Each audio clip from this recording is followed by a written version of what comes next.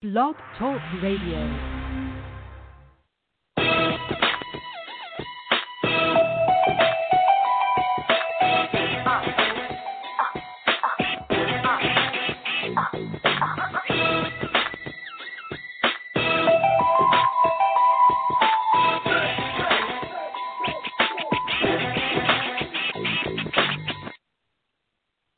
Hey, what's up, everybody?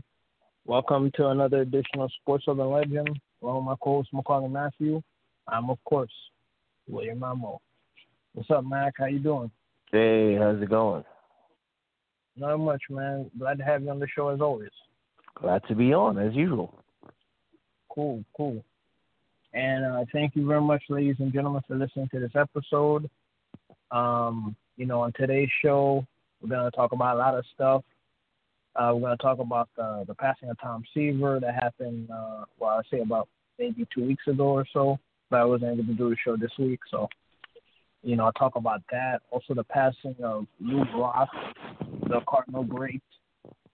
I'll also talk about, what's going on in baseball with, the Mets and Yankees as the season is winding down in a few weeks.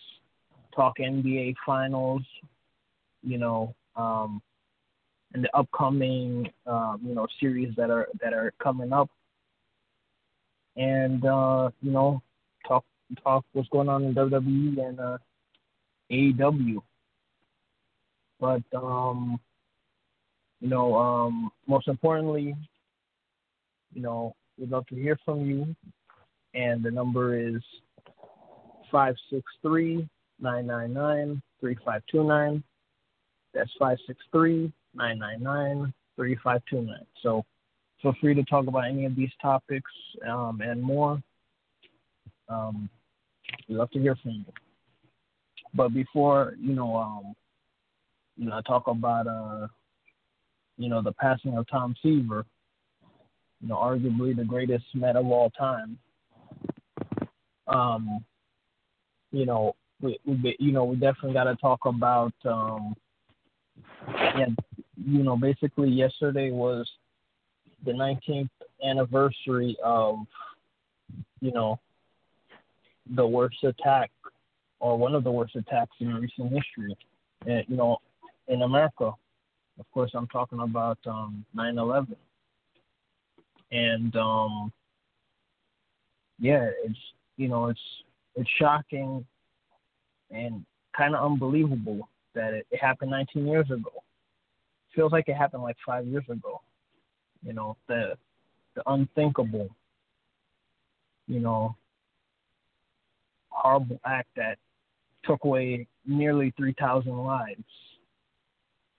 19 years ago yesterday, to the date yesterday. And, I still remember 9/11 like if it was yesterday. The literal, 2001 when it happened. Right. Even though literally it was, the anniversary was yesterday. But, I just remember I was on my way to school, and basically before I left, I saw it on the, I saw the tower. I think it was at this point it was the first one that was, hit. And at that time, basically everybody was thinking, myself included, that it was just, could have been an accident maybe. And then afterwards, the second one, hit, and that basically cut off all the broadcasting on TV. I couldn't watch regular TV for like a week because once the towers came down, it affected everything. But of course, most importantly, it killed nearly 3,000 people. And just trying to go to school, it was like it was it was unfathomable, man. Like I remember thinking to myself, like, how am I supposed to like go to school and act like it's a normal day? And yeah, we had class that same day, and our teacher, she basically was heartbroken because I think she lost somebody, or her friend lost somebody, and that basically, you know, school made the right decision to just end the end, classes for the rest of the day, and we basically went home. I mean, what a horrible act, man. I mean, what's your thoughts on, you know, the anniversary like yesterday and the actual 9/11 that happened 19 years ago to the date yesterday? Yeah, it's always heartbreaking to go back and relive that very day, that tragic day. Yeah, I mean, as you were saying, we were both in college at that time, freshmen, Yeah. entering college, and I remember, having the TV on and having the radio on, and then I see, plane crash into the tower, and smoke coming out of it. I thought, okay, maybe it's just an accident, or something, And then as I'm about to leave, another plane crashes, and then it's right then and there I realized, okay, this is probably a terrorist attack. And then later it was confirmed that it was a terrorist attack, and then you find out later that both buildings, were destroyed, come crash down, and causing thousands of people to lose their lives. Man, it was a very heartbreaking day. To this very day, I'm still shaken by it, right? By those images. I don't like to talk about that day too much, right? Just because of all the chaos that that New York had to go through, during that day. But the unity, that came out of it, with New Yorkers and people from all over, the country, united with New Yorkers, and having the sports teams, having the sports teams, the Mets and the Yankees, that year, just, I guess, fighting through that time, and Yankees making it all the way to the World Series, and people all over the country rooting for them because of what happened to New York and 9/11. New York Yankees ended up losing the World Series, of course, to the D-backs, but just the fact that the Yankees were, at that point in time, not seen as the evil empire. People were rooting for them because of what happened on 9/11. That was a great thing to see. But I mean, just that whole tragedy, and again, it's heartbreaking. And it's tough to go back and just think about what happened that day. But I'm glad right now that we're still like that we're honoring the firefighters and the policemen that were lost. Today you have the Yankees and Mets both wear caps in honor of the fallen NYPD and New York Fire Department officers that were lost in that tragedy. So I think that was a great thing for MLB to finally approve that. But yeah, man, I don't have anything else to say. It's just this day is it always brings up bad memories that I don't like to relive. So that's all I gotta say about it. Yeah, I totally understand, man. Thank you for sharing your thoughts on it. Yeah, no problem. I mean, it is very difficult. I mean, it's not something I really talk about, but yeah. But obviously, when you get to this anniversary, you gotta pay tribute to the people who lost their lives, whether they were just innocent passengers or just innocent people in the three cities that were directly affected, or anybody, you know, especially like the first responders and everybody who was directly affected by losing a loved one. I mean, 9/11's every day for them. So and to people are still affected to this day. There's unfortunately people who are passing away from diseases and cancers related to it. So it's still very fresh in everybody's mind because at the end of the day we will never forget that day, and we shouldn't. And my thoughts and prayers go out to everybody, especially the families of the people who were directly affected, and yeah, I mean, what else can I say? Next year's going to be the anniversary of 9/11, and kudos to MLB. They're going to have Mets versus Yankees at Citi Field, and that should be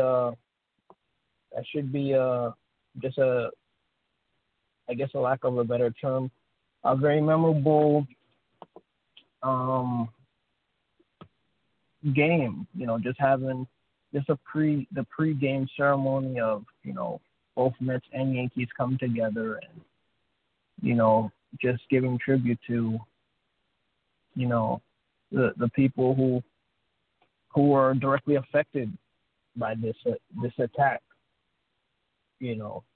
So I mean that's something that will be interesting to see how the ceremony will take place. It will be a somber day, and also I guess a day of triumph of people coming together, putting aside their differences, and just recognizing what's really important. The people who passed away, and the people who who are just trying to live a new normal. Even point would be 20 years later, next year. So again, my thoughts and prayers go out to to their family. Yeah, definitely. But shifting gears, with basically last week, or was it 2 weeks ago? I lost count. Probably was 2 weeks ago. MLB lost two legendary icons. You got Lou Brock, who passed away, I think, this past Sunday, and then the Wednesday was, of course, Tom Seaver. And the ironic thing is that both men faced each other more times than anybody. Like, no batter has faced Tom Seaver more than Lou Brock, and no pitcher has ever faced Lou Brock more than Tom Seaver. And it's just ironic that both of these guys passed away so close to each other. And not to mention, Tom Seaver, he told this story on SNY probably like maybe a decade ago or so. And he was saying like when he played in the 1967 All-Star game, which was his rookie year, he looked like a teenager, so people didn't recognize him.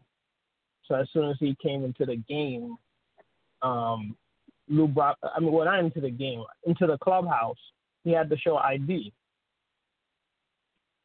So when he walked after he showed his ID to get in, he walked into the locker room. Basically, the first person who noticed him was Lou Brock, but Lou Brock didn't notice him because of that great rookie year that he would later win the Rookie of the Year. Basically, Lou Brock thought he was like some, I guess clubhouse manager or some fan. So he basically, when Tom Seaver, went to the National League locker room, Lou Brock was like, "Hey kid, get me a Coke." So Tom Seaver was, thrown off by that. So he's like, "Hey, you get your own Gleeping Coke." So then, afterwards, Lou Brock was like, "Who are you?" And then Tom Seaver was like, "I'm on the team." So, needless to say, Tom Seaver, he came into the game late into the game. I probably was extra innings, and Tom Seaver, got the save, against some of the toughest batters of all time, and ever since then, him and Brock has had a huge friendship, and every time they see each other in the Hall of Fame, they keep mentioning that moment, and Lou Brock, say, "Hey kid, where's get me a Coke." So that, it was just funny how just the simplest thing, you look back and you can laugh on it. So yeah, I mean the part, and someone who's taking it hard is Keith Hernandez, because Keith Hernandez, if you watch the SNY broadcasts, he always gives credit to Lou Brock, because Keith Hernandez, I think, was a rookie in '75, and Lou Brock basically showed him the ropes, how to be a big leaguer, and obviously Keith Hernandez had a phenomenal career, highlighted by his world championships with the '82 Cardinals, which obviously, I'm pretty sure Lou Brock was on that team, still playing in the game at that time. And basically, no, actually he did retire. Yeah, so yeah, because he played from '61 to '79. So basically, Lou Brock showed him the ropes. And obviously Keith Hernandez, he won the title in '82. And then, of course, got traded to the Mets at the trading deadline in '83, which ironically was Tom Seaver's last year with the Mets, because Seaver got traded in '77. From '67 to '77, Seaver, had arguably the best, career for a Mets player, especially a pitcher. And then he got traded in the Midnight Massacre trade in '77, which Joe Torre was the manager for the Mets at the time. And then afterwards, he came back to the Mets in '83, which Keith Hernandez, was traded to the Mets that year. So, Keith was teammates with both of those iconic guys. And then, of course, Seaver, after the '83 season, Seaver was left unprotected, and he got drafted by the White Sox, and ended up throwing his getting his 300th win, which was a complete game masterpiece at Yankee Stadium, which he later would broadcast for them before he became a broadcaster for the Mets for many years. And then, of course, another receiver highlight was, throwing, a no-hitter in '78, the first year after he got traded. So, yeah, both men had iconic,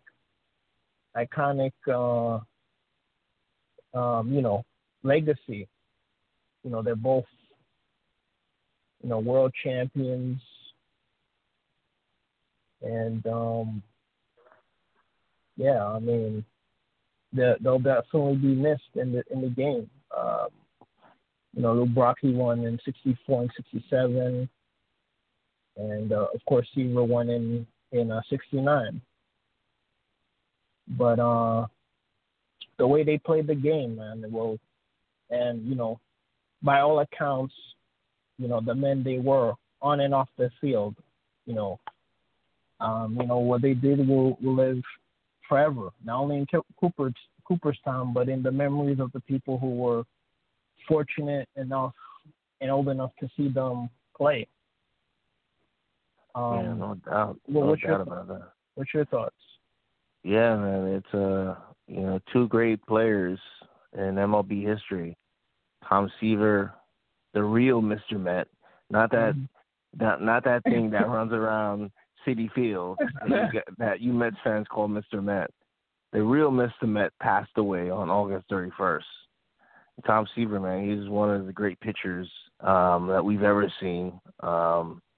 Won a couple World Series with them, you guys, right?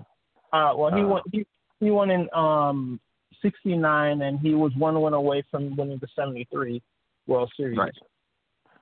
Well, yeah, but he got a championship. He got 2 championships with you guys. One championship. Well, a championship and a pennant. Okay, right. Wasn't he on the '69 and the? Oh yeah, just wrong. Right.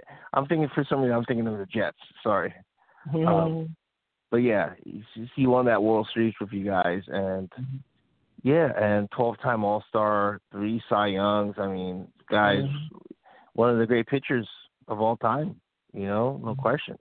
On the 3 ERA, it's just sad that he in his just before he died, he suffered complications from dementia and COVID-19. So that was tough to hear. But yeah, I mean, definitely be missed. And I know our Mets are gonna honor him in some way for the rest of the season and going forward. As for Lou Brock, I mean, this guy was one of the great base stealers ever in MLB. And when you talk about base stealing, I mean, this guy was like he set the, he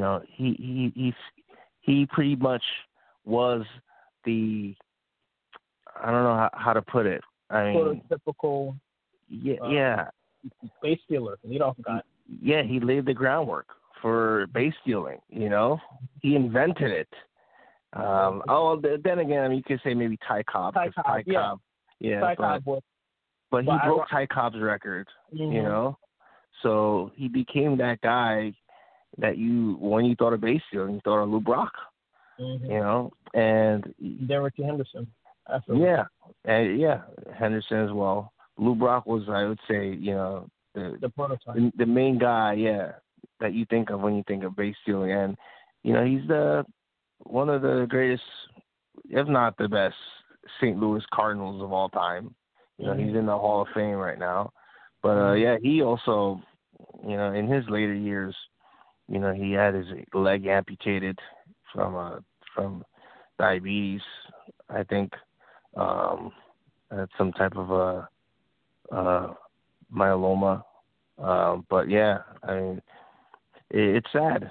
It's sad that we two great baseball players, had some diseases that they suffered in their, later lives. But my condolences to their families. But they will be missed.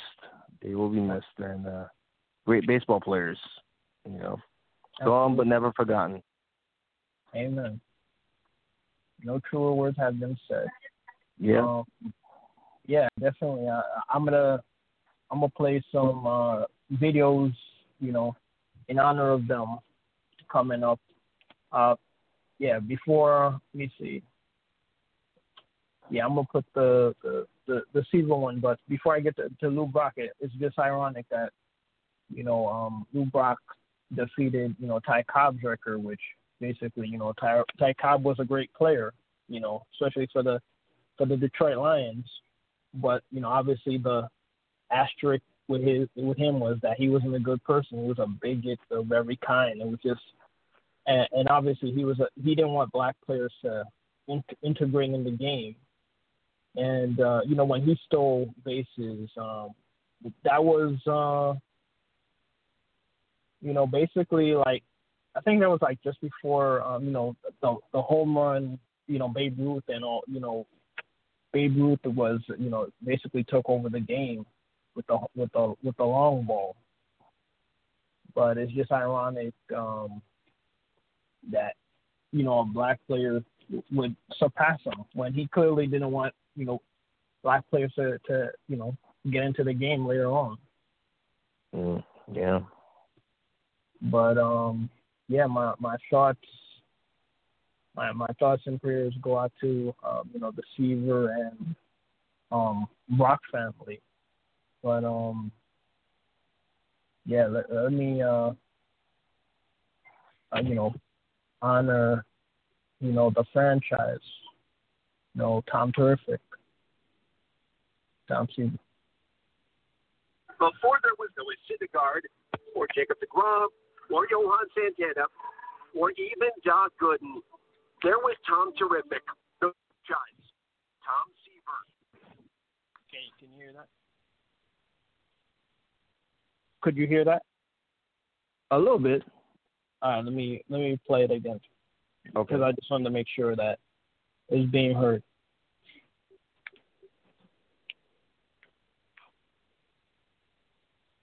Before there was no Syndergaard or Jacob deGrom or Johan Santana or even Doc Gooden, there was Tom Terrific, the franchise, Tom Seaver. He joined the Mets in 1967 and went on an absolute tear. In his first season, he won 16 games and pitched 18 complete games with a 2.76 ERA, and it led him to National League Rookie of the Year honors. You have to understand what it was like to be a Mets fan then. There was an acceptance that the team was only 100 games every year. It was almost as though it was the first breath of fresh air the franchise had ever had. 2 years later, Seaver won a league-high 25 games. And it was during that season that Tom pitched not just one of his greatest games, but one of the greatest games in franchise history. And it's just hard. The left center field is going to be a base hit. Base hit by Jimmy Qualls, and it breaks up the perfect game. Now the applause for Tom Seaver. 8 1/3 innings of perfect baseball by Seaver. In Game 4 of the 1969 World Series, the National League Cy Young winner pitched a 10-inning complete game to power the Mets to a commanding lead and their first World Series title. Jones is on the warning clock. The World Series is over. Wow, what a great year. We got a greatest bunch of guys you've ever seen. We're just a bunch of young kids who haven't played this game. In 1971, Seaver led the National League in ERA and in strikeouts. He compiled an impressive 20-10 record, but he finished second in the Cy Young voting to Ferguson Jenkins. But Seaver went on to 4 more 20-win seasons and won the 1973 and 1975 Cy Youngs, all in Mets, blue and orange. But things began to unravel for Seaver and the Mets in 1977.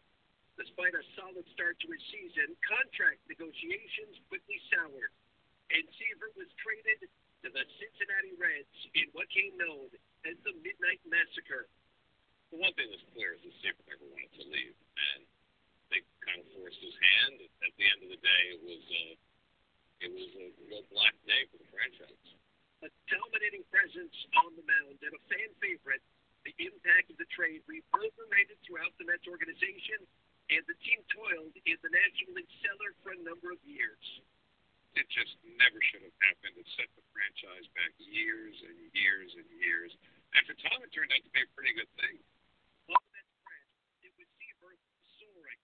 After compiling 5 one-hitters as a member of the Amazons, he finally joined one of baseball's most exclusive clubs. To the pitch. He bounces to first base. Gleason has it. He goes to the bag, and Seaver's got it. Tom Seaver has pitched his first major league no-hitter. After 6 seasons in Cincinnati, Seaver returned to the Mets via a trade, and we in From the bottom of my heart, it's great to be back in New York. It's great to be at Memphis again. And yes, I do not have the success of that. But the reunion, it was short-lived. Before the 1984 season, Seaver was claimed by the Chicago White Sox after he was unprotected in the free agent compensation pool. While it opened the door for another young Mets phenom in Dwight Gooden, it meant that Seaver would earn yet another career milestone in a different uniform but he did do it here in the big city.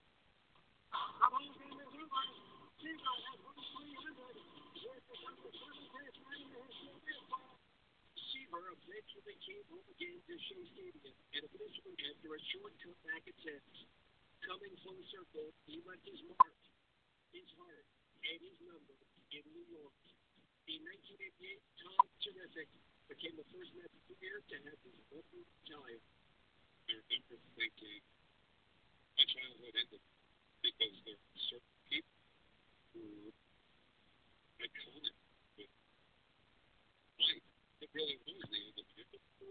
Seaver served as a Mets broadcaster from 1999 to 2005. And in 1992, became the first player to be inducted into the Hall of Fame of Cooperstown in a Mets cap. Back in Frank West, time started, the time drawing the major leagues. 20 seasons, 300 independent victories, 3,640 career strikeouts, and 3 Cy Youngs. He also closed the doors on Shea Stadium and christened Citi Field was the franchise and opened all eyes to pure domination. That the franchise's first iconic stuff. Once team's history, that's it. At this time, wasn't the franchise, was the bell level of the New York Mets for a full decade. That's part of it. George Thomas Seaver, he was the greatest in Mets history. He was terrific.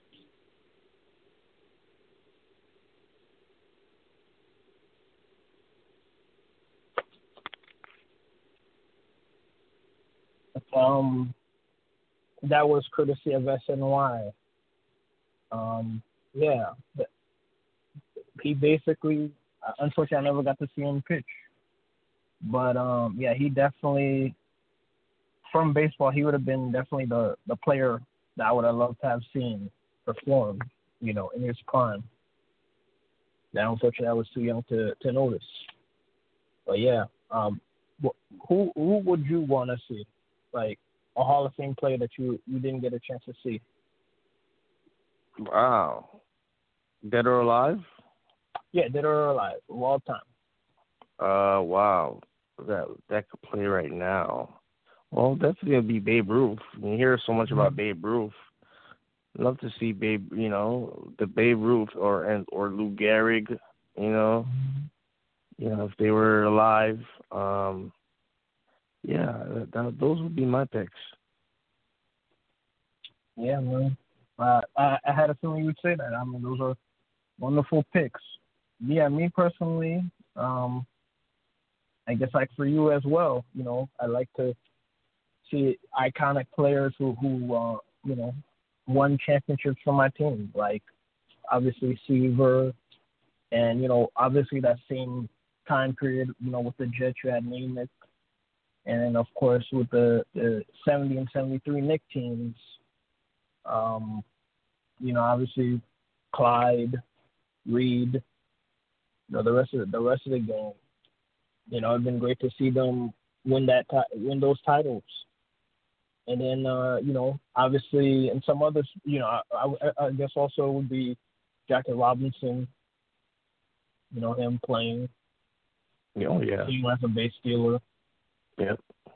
And then like some other memorable moments, whether it's boxing, like Lewis versus Smelling, all those iconic moments that you hear about. Ali Frazier, all those would have been great to see. But yeah. Well, then again, you can always watch highlights. Well, yeah, of course. But I'm saying like you could have like witnessed it front row seats. Oh, okay, I see. Obviously, like you said, Derek and Ruth. I mean, obviously, there are some archive stuff of it, but like seeing those moments, like being able to see it, witness it. I mean, that would be cool. Yeah. But yeah. Let me before I move on, let me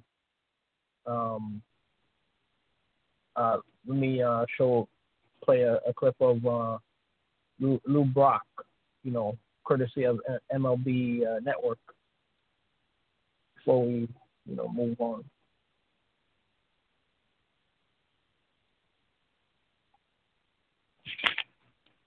It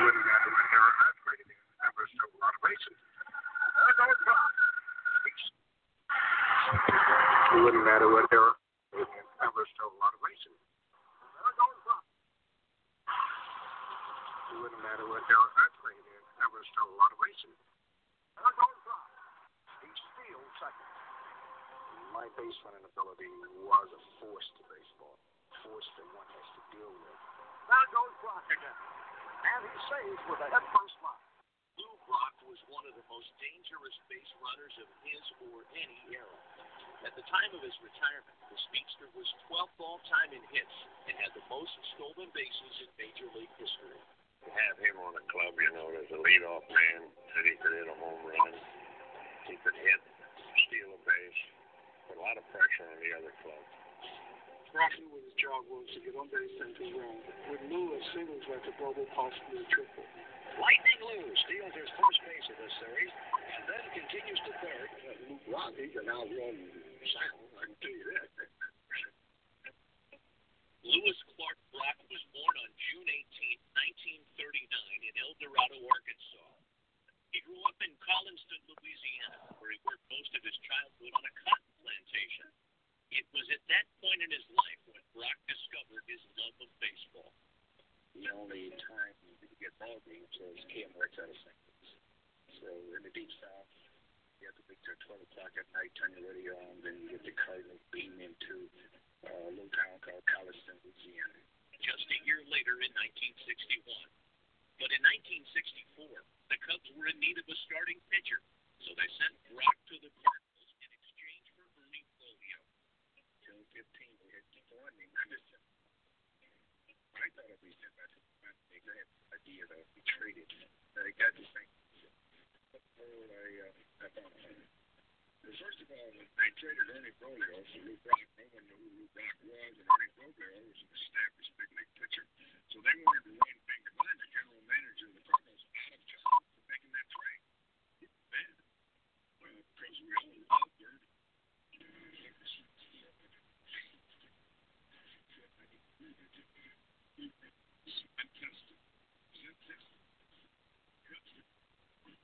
Johnny Key.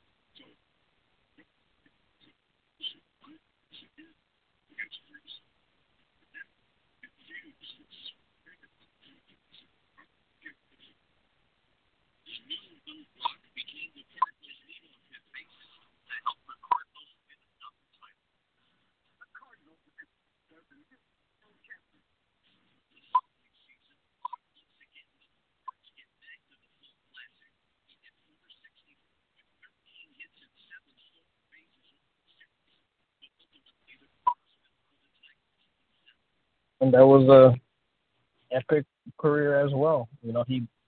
He beat the Yankees in 7 in 64, and then 3 years later he defeated the Red Sox in 7 games in 67, and then he lost to the Tigers, which was I think it was the Tigers' first championship at that time. Let me double check. But iconic career. They both will be greatly missed.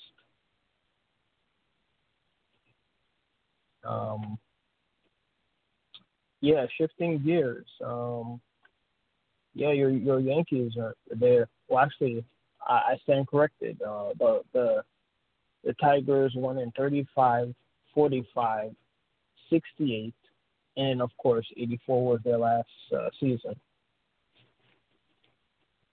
But, Mac. Yeah. So how you feel about the Yankees bouncing back? Because they had a little dry spell lately. But, they won these at least 3 games in a row. They swept that doubleheader on Friday night, highlighted by your boy Garrett Cole's complete game. 7th inning complete game. What's your thoughts about the Yankees trying to bounce back? Well, it's the last several weeks, Yankees have been playing very, very bad baseball. I mean, it's been very frustrating to watch. They started the season 6-5 or six? I'm sorry, 16-5 or 16-6, and then to lose 5 of your last 20 or 21 games. I mean, it's been frustrating, man. The hitting has been off. The pitching has been off. Bullpen has been blowing games. I mean, this season was supposed to be different, and we're suffering from injuries again, with players out and hitters just looking clueless sometimes at the plate. I don't know what to make of it, We're fortunate enough that, because of this pandemic, MLB has implemented the 8-team eight-team playoff format in each league, which helps the Yankees because right now they're sitting in the 7 or 8 spot right now, which would be a wild card spot for them. So they're fortunate enough to still be in a playoff hunt, because if this was just a normal playoff, if this was just a normal season, they would not make the playoffs at all, probably, the way they're playing. But, they're lucky enough to still be in it. And hopefully, with these remaining games, they can go on a run here. They have won 4 in a row, beating up on the Orioles. You mentioned they played that doubleheader yesterday. They won the first game with Garrett Cole pitching a 7-inning shutout. And then in the second game, they won with Tanaka pitching. And today they won a close game, 2-1, with Luke Voigt getting the winning sac fly. And Luke Voigt has been our MVP this year, man. Mm-hmm. I mean, this guy has like 16 or 17 home runs. He's up there with Trout in home run totals. And, yeah, without him, I don't know where we would be. Because Judge is still out, Stanton's still out. Sanchez has just looked like a bum at the plate. I mean, Sanchez can't. If Sanchez was a pimp, he wouldn't be able to hit a prospect. Oh my God! No, don't go there. Don't go there.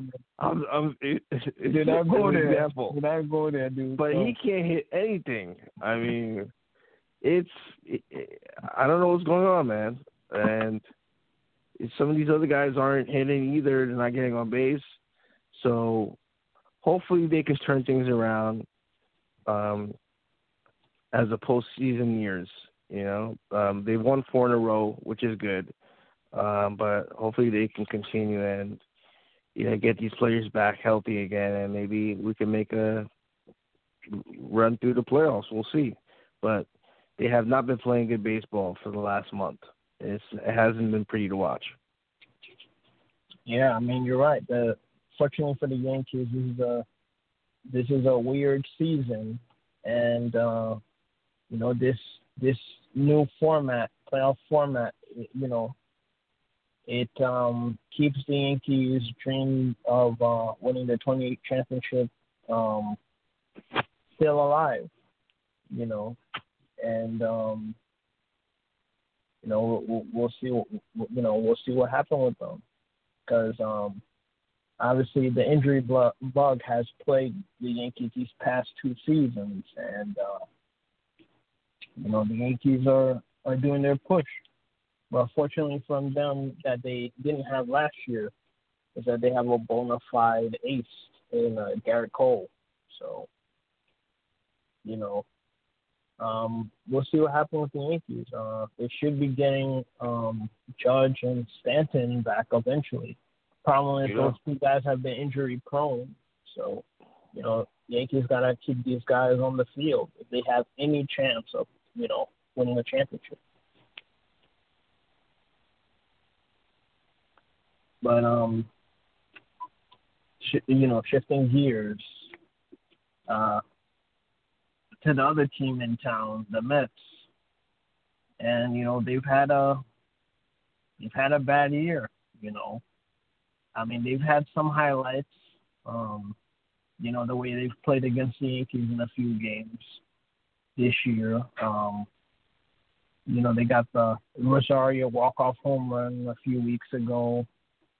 They blew some games, I think, in the other doubleheader and the other series. And then afterwards, when they played that one game series at Citi Field last week, they were on the brink of losing another game. And they had a big comeback highlighted by Pete Alonso, hitting the walk-off home run after Diaz blew that game. But, the Mets have had some, they've had a lot of tough losses, some beatdowns, games and stuff. They did win that game against the Orioles. They had a big comeback against the Orioles the day they found that Seaver, passed away. I think it was the day afterwards. No, as a matter of fact, they won that game, I think, the day they announced Seaver passed away, on the Wednesday. And then after the Thursday game, when Alonso hit the walk-off against, was it, I think, Green? I think it was against Green. Because I think someone hit it might have been Jimenez, might have hit a home run to tie the game. Or was it, I can't remember. And then Pete Alonso, I think, hit the walk-off home run to, obviously, which was Pete's, I think, first walk-off hit, not to mention walk-off home run, in his career. But, this team has had some tough times. But the highlight that they've had this season was, Jacob deGrom, on his quest for a third Cy Young award. And, thanks to his performance yesterday, he's won his last two starts because the Mets have finally gave him some run support. I think they scored 32 runs combined in both games. Because yesterday, Friday night, they scored 18 runs for him. And Jacob deGrom, he struggled for most of that game against the Orioles. The Mets they had like 14 men coming to the plate. They were playing that game. That inning, I think it was the third inning or so. No, I think it was the fourth. The Mets they were at the bat for like over a half an hour. It was like between a half hour and an hour. They were just at the plate killing the Orioles. Like it was no, actually it wasn't the Orioles. It was the Blue Jays. And basically, they torched the Blue Jays. And they scored. I think the final score was like 18-1. So Jacob deGrom won his last two starts, thanks to the run support they had. As a result, Jacob deGrom, he's now leading the major league, well, actually the National League, with I think a 1.69 ERA. I think he leads the league in strikeouts now. And he has 3 more starts to go. His next start is going to be on the 21st, and then his last start is going to be on the 28th because he was scheduled to have 3 starts, for the rest of the year, but they changed his schedule. They swapped him with Lugo, so now he'll have 3 more starts coming up instead of 2, and basically the other competition in Darvish and Bauer, they're scheduled to have 2 more starts. So this race is pretty close. And as a result of yesterday, Jacob deGrom got his 70th career win, which Well, congrats. unfortunately, yeah, congratulations to him. Unfortunately to him, he should have got that a long time ago because the Mets have, prior to these last two, his last two starts, they haven't showed him any love, whether it's defense, offensively, or even the bullpen. But kudos to the Mets. They've been playing well these past couple of the DeGrom starts. The only person who didn't have a hit on Friday night was Alonso, which he's starting to cool off again. He's been hot and cold this season. He has moments where you see shades of last year's Alonso, and then there are times like he looked, these past couple of games, especially in Toronto, he's looked lost. So he needs to wake up if the Mets have any chance of making the playoffs, which is slim to none. Because they gotta jump over other teams. They gotta get their acts together because basically they're a two-pitch team starting rotation with Stroman opting out, Syndergaard hurt, and the rotation has been garbage. Waka and Porcello has been inconsistent.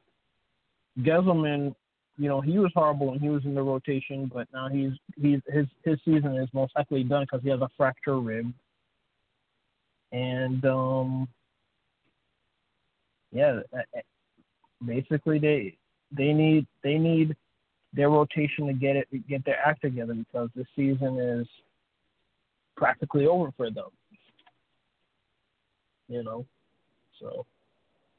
Well, mathematically, they're not out of it. Again, because of the 8-team playoff format, in each league. So they're probably 3 games back or so. Yeah, if they can make a run, anything's possible. Mm-hmm. Like KG said, anything's possible.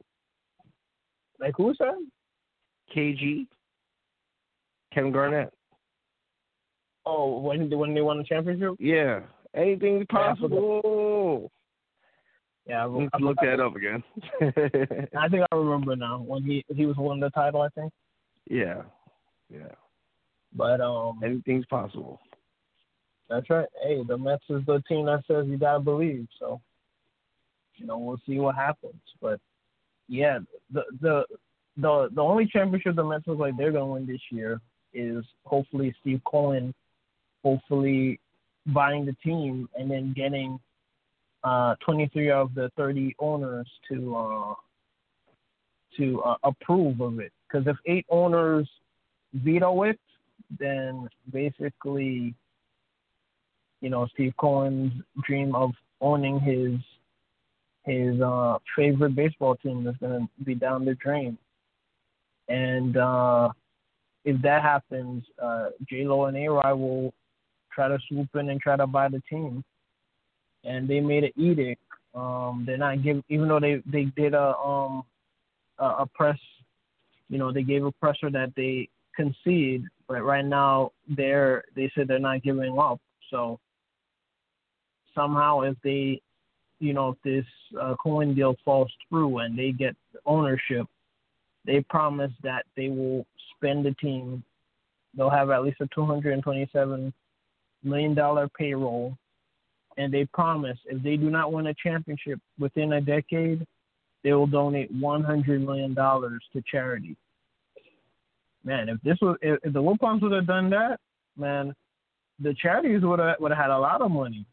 I mean, that would have been the only good thing about the Wilpons tenure. But we'll see what happens. Hopefully Cohen can go through with it and he means what he says, trying to be competitive. But to be honest, I just don't, I'm reading stuff saying that they think he'll get the votes, but I just don't see it. I think all the National League East teams, the Marlins, the Phillies, the Nationals, the Braves, they're not gonna vote for a guy, in Cohen who's reportedly gonna be, the Mets version of George Steinbrenner. And then the Cardinals, the Dodgers, I don't see them voting for him either. And then you got the other competitive teams, the Red Sox, the Yankees. Like, why would they approve of a guy who's going to be competition to them if he is going to really, bring the Mets some respect back into their name? I just don't see it. I don't see how these owners are going to allow the Mets to regain prominence. I just don't see it. Yeah, I don't know. Right now it's looking like I thought, it was done for Steve Cohen, but now it looks like, he's the favorite to win this bid. So I think he will end up winning the bid and being the owner or minority owner of the Mets. So it's gonna happen, it looks like. Well, yeah, he won the bid, but he has exclusive negotiation rights with the Mets. Right. The rumors is that a deal is expected to be done soon, whether it's days or weeks. And if that gets done, which it should be, then in I think November is when the owners will vote, whether or not they accept Cohen as the new Mets owner. And remember, if 8 MLB owners out of the 30 MLB owners say no, then Cohen will not be the owner of the Mets. And I just gave the reasons why I think he won't be, but like the Mets say, you gotta believe. So hopefully he'll get hopefully he can come to a deal and these owners will be fair and give him a shot to prove himself and give him a chance, to own the team and be, just have a fair, competitive free agency, and just see what happens. Let the best team win. Instead of handicapping the Mets with owners in the biggest market who don't want to spend money. Let's see if if he'll try to go after JT Realmuto. Let's see if he does that and improve this starting rotation. Let's just see that. And I don't know what's making that noise. Maybe it's the Wilpons trying to drill their way to trying to keep the team, but hopefully that's not the case. I don't know if you can hear that noise in the background, but heard a noise, but I don't know what that was. I think it's the Wilpons trying to change the contract. But in any case, we'll see what happens.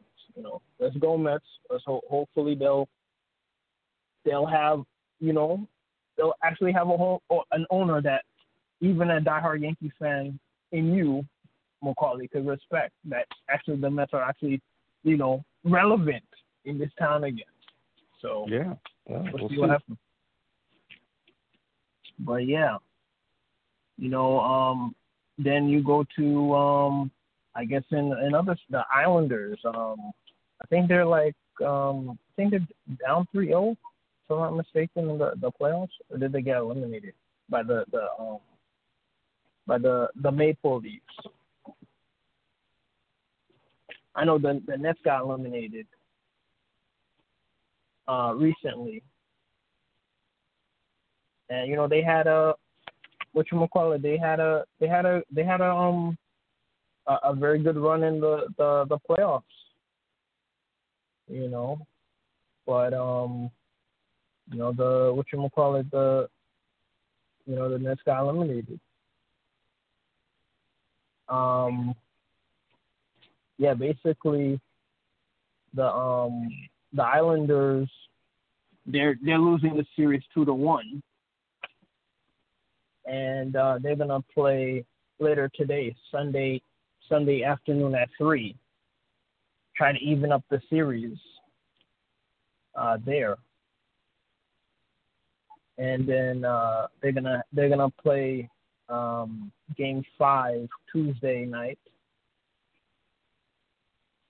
and they're gonna hope that the season doesn't end there and try to force a possible Game 7 or well, actually they could theoretically, let's see, they could win it in 6. I think they could win it in 6. But yeah, we'll see what happens. The playoffs.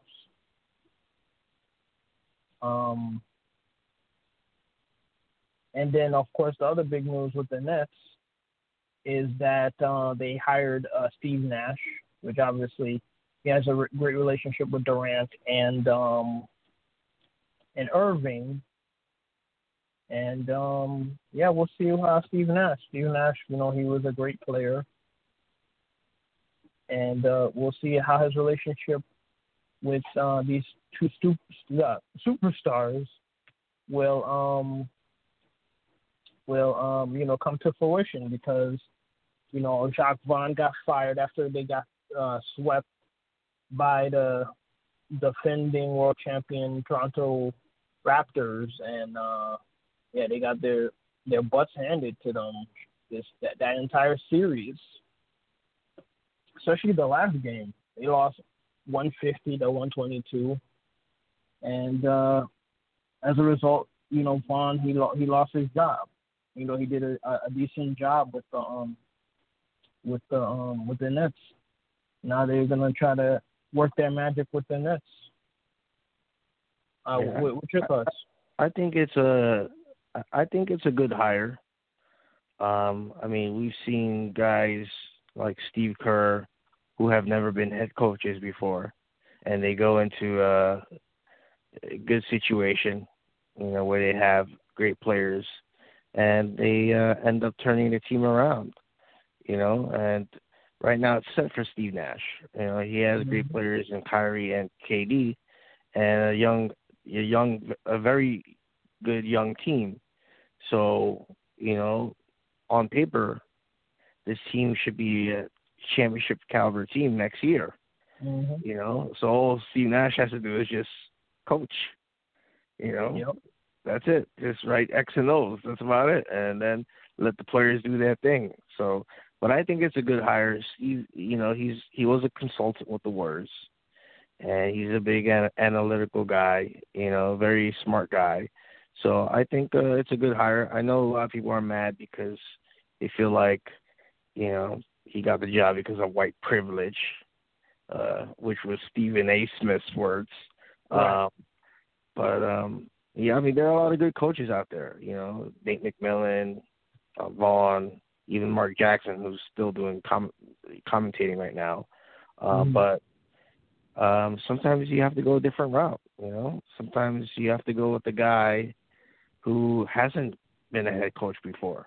We've seen this in different sports. Aaron Boone, went from commentating to head coach. Sometimes it happens. So, Steve Nash could turn out to be a great head coach. Well, time will tell. But I'm not, it was a bit of a surprise, but, it wasn't shocking that he got the job. So he's a basketball mind. So I think he'll do a good job with the Nets. I think what was shocking was that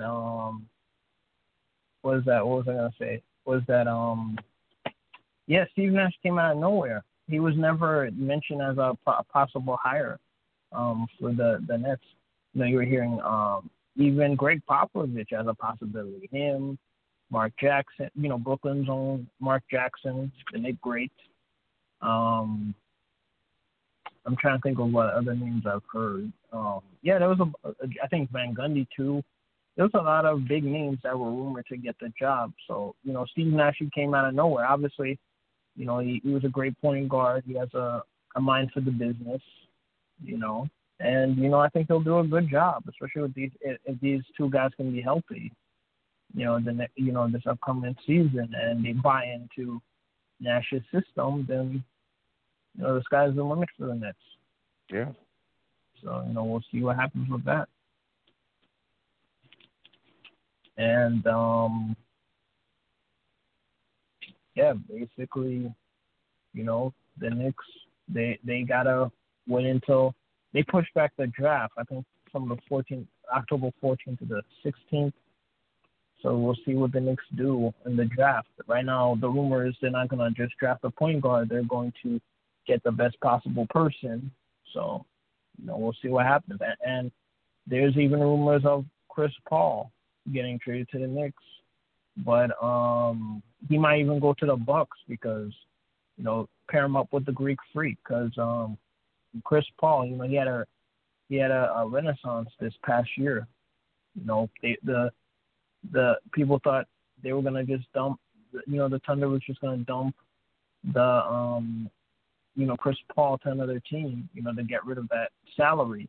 But now Chris Paul had a good year for that team.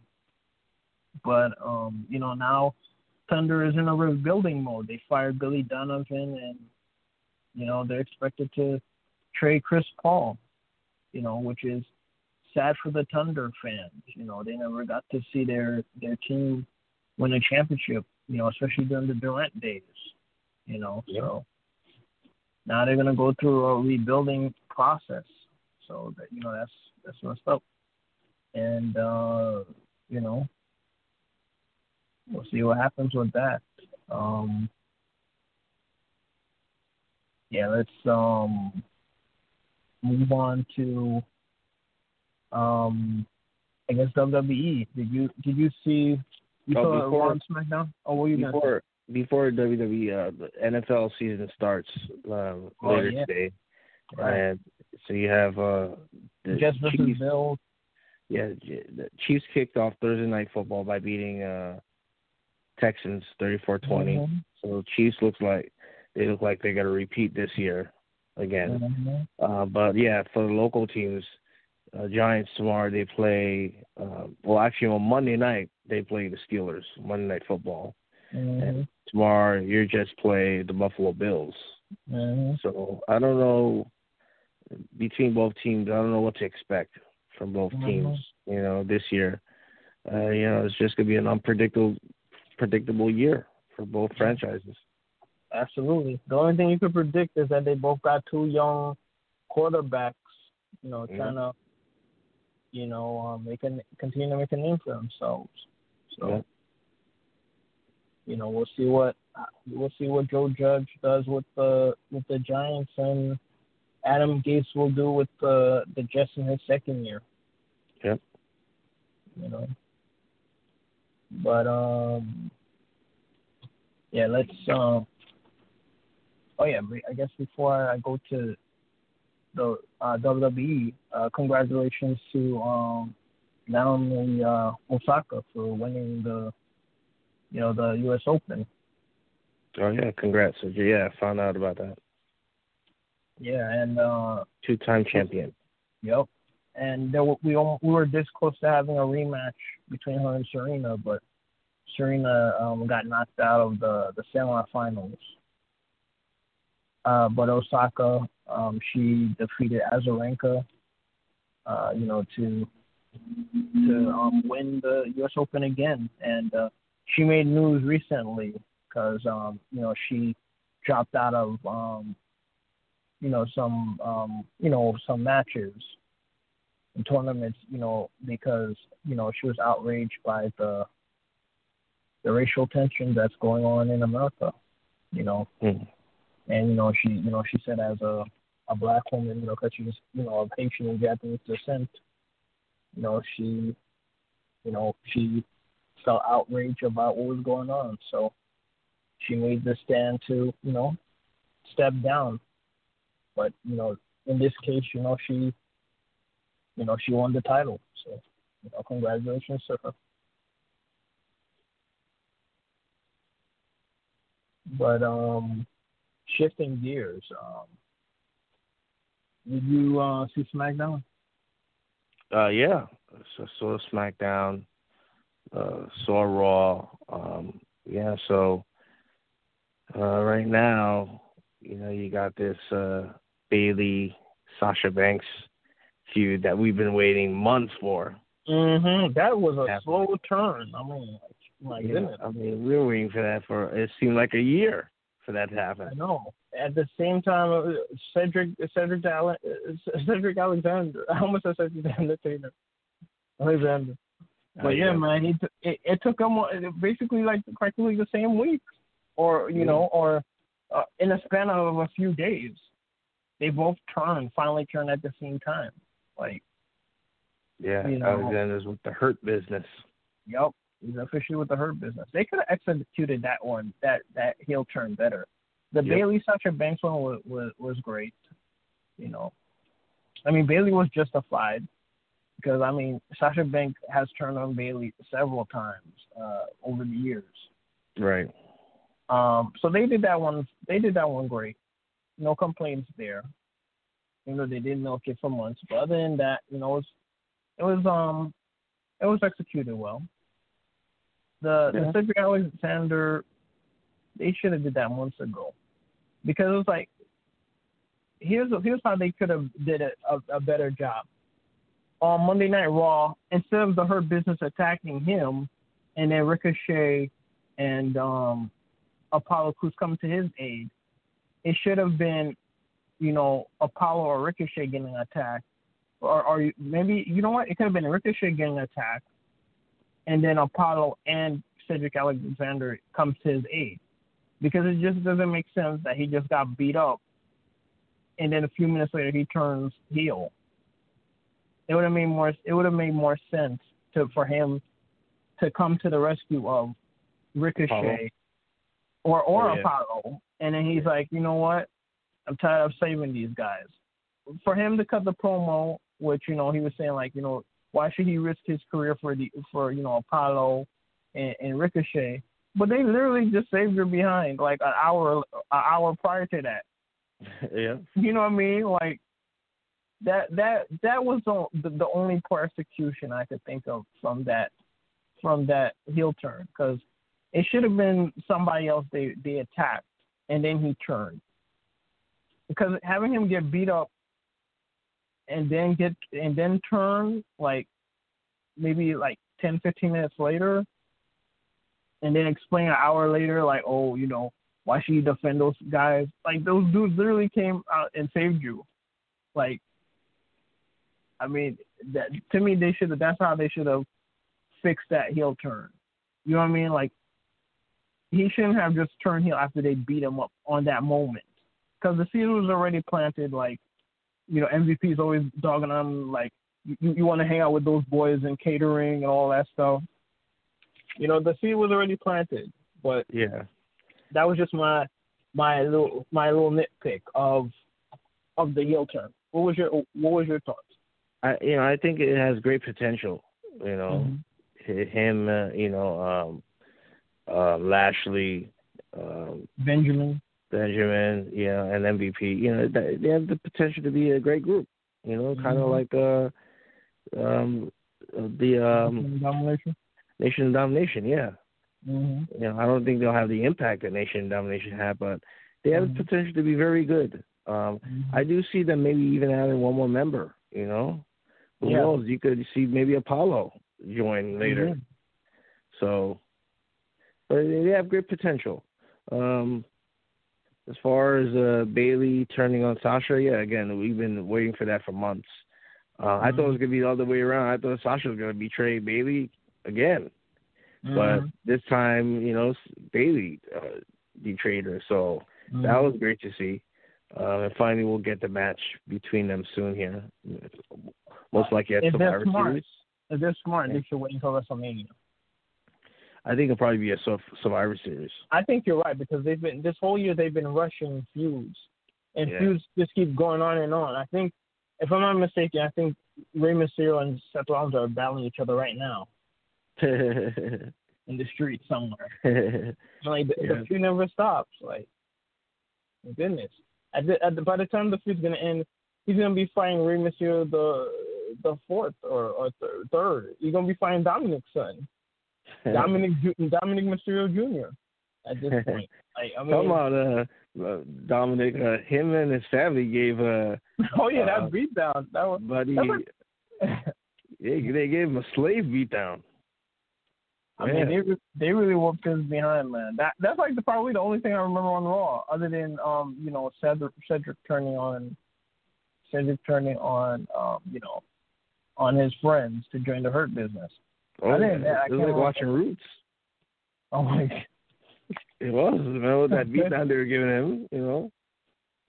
Well, man, yeah, it was a long time coming. I mean, it would have been even sweeter if it was Seth, but I guess we'll have that next week on Raw. Yeah, why didn't they do that to Seth? That would have been even better. Yeah, that would have been more of a better moment. I know they wanted to mimic him, Seth Rollins trash talking and sending him a message, on the TV screen like Seth did to him. But it would have been even sweeter if it was Seth Rollins if they did that too. Yeah. Maybe that'll be a Survivor Series matchup where they do that. Maybe I don't know. This matchup is never ending anytime soon. This rivalry. My goodness.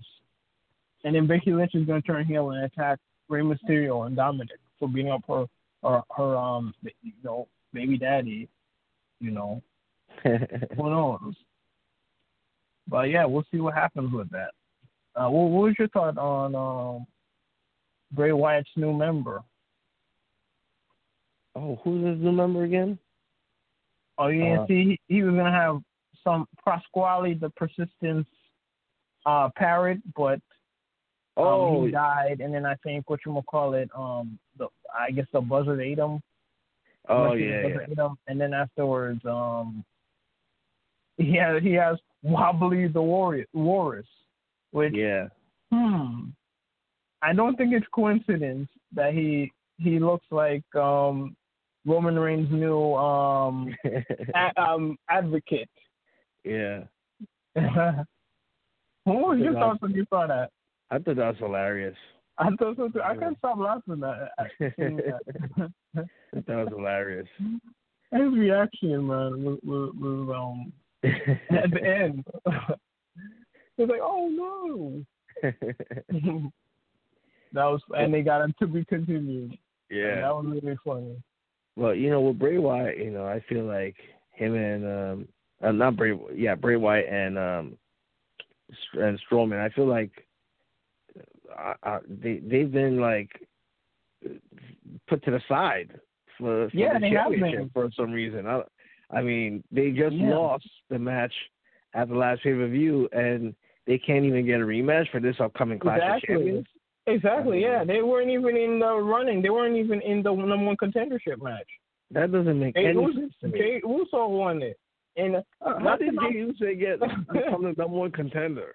Not to like Jey Uso. He's a talented wrestler, but I don't know. He's in a feud against his cousin Roman Reigns. It's unbelievable. You know what I mean? Like if he was fighting against another heel, I mean, obviously you'd still think he would lose, but maybe you think he'd have a little bit of a chance, maybe. But yeah, it just doesn't make sense for Roman Reigns to lose to him.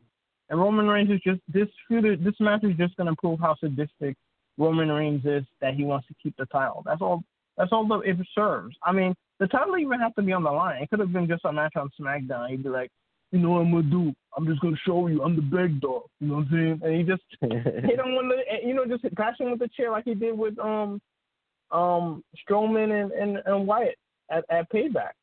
That's all. Yeah. It didn't have to be a title match. He should have just fought somebody else for the title. Yeah, I don't get that. Why? I mean, they could have saved that for later on, or you even just put it on as an actual Raw.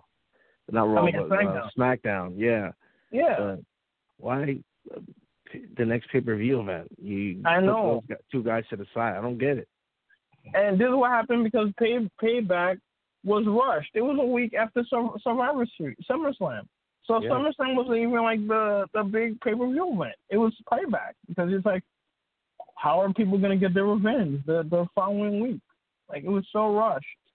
Mm-hmm. Yeah. I mean, that was just a horrible job. They rushed that pay-per-view event. There was no point to it, to rushing that pay-per-view event. Yeah, Roman Reigns did what he said he was going to do. He signed the contract live at the pay-per-view event, wrecked everybody, and left as a champion, as we all expected him to. Keith Lee, he defeated Randy Orton, and then he lost to him like several other times, including the title match a few weeks ago. And Raw, Drew McIntyre Claymore Orton like 3 times or so after he made his return out of the ambulance. That's basically all that I could think of. Oh yeah, the Riot Squad defeated the Iconics at the pay-per-view event, and then of course on Raw they went their separate ways. So that's that. AEW, man, the big news from this week is that Miro, formerly known as Rusev, is finally in AEW, as we all predicted it to be. So congratulations to him. Yeah, good to see him back in a wrestling ring. Yeah, after he fooled everybody saying that he retired from wrestling, threw us off the scent, because we all assumed he was going to go to AEW, but then he poured water on it, saying, he's retiring, he's just going to do his videos online, or video game videos online and all that stuff. So he's going to be Kip Sabian's best man, and he cut a promo on the WWE saying that 10 years he was reaching for the brass ring, the imaginary brass ring, but he told WWE without any names and obviously Vince McMahon, where to put the ring. So now he's all elite now. I'm glad for him. Hopefully now he'll get more of an opportunity than he did in WWE. Absolutely. So yeah, basically, All Out pay-per-view event. Joey Janela, he defeated Serpentico. I guess that's how you pronounce it. Singles match. Private Party, they defeated the Dark Order. Big Swole, she finally defeated Dr. Britt Baker, because they've been, having that feud for months, but they finally went toe-to-toe. Young Bucks, they defeated Jurassic Express. Lance Archer, he defeated Eddie Kingston at the 21-man Casino Battle Royale. And now Lance Archer has a future number 1 contender shot against John Moxley, formerly known as Dean Ambrose. Matt Hardy defeated Sammy Guevara. Had Hardy lost, he would have had to leave AEW. This was an inter-company matchup. The AEW Women's Champion Hikaru Shida, she defeated the NWA Champion Thunder Rosa to retain the AEW Women's Championship. Matt Cardona, formerly known as Zack Ryder, Scorpio Sky, and the Natural Disasters, which has Dustin Rhodes, formerly Goldust, and QT Marshall against the Dark Order, which had obviously the TNT champion Brody Lee, Cabana, Evil Uno, and Stu Grayson. FDR, formerly known as the Revival, with Tully Blanchard as their manager, they defeat the former tag team champions, Hangman Adam Page, the former member of the Elite, and Kenny Omega for the tag team ship of AEW. Orange Cassidy, pulls off the upset, defeats Chris Jericho, Le Champion, by getting him into the Vada Mimosa as expected. Pull off the upset there. So Orange Cassidy has 2 wins against Chris Jericho. And, that victory basically is elevating Orange Cassidy's recognition and his place on the, on the card. He's getting some buzz after that. And then last but not least, John Moxley defeated MJF.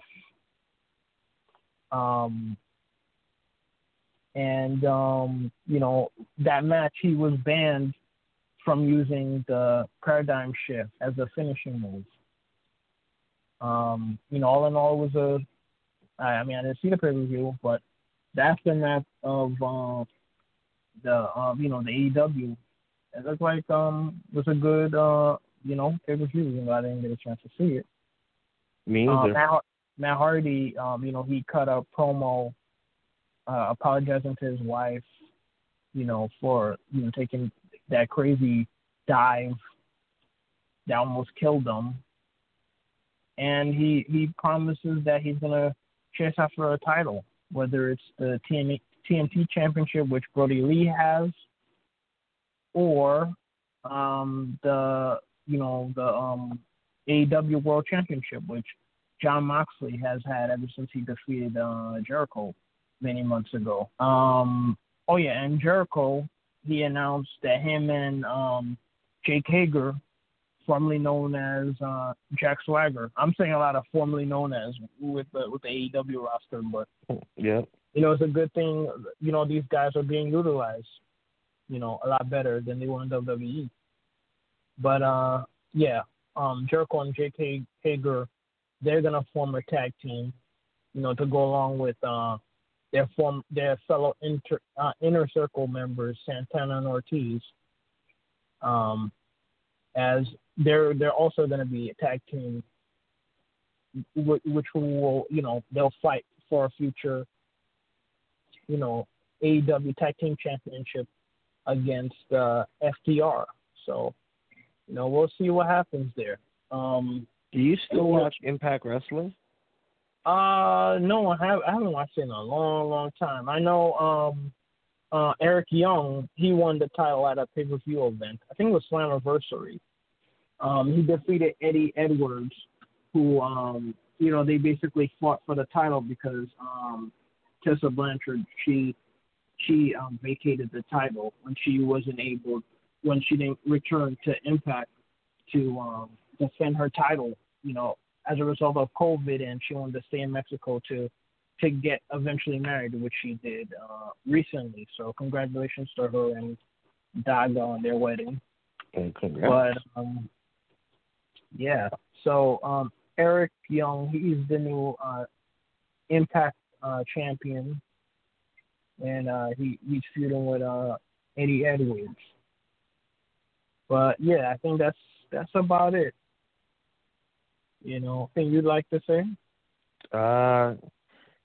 Just enjoy football season later today. And everyone just stay safe and healthy out there. Yep, you heard the guy, man. Stay safe. Hope you guys have a wonderful and blessed evening, and or I should say morning, I guess now. So, this is McCauley Matthew, Morning Ramo. I'll see you guys next week.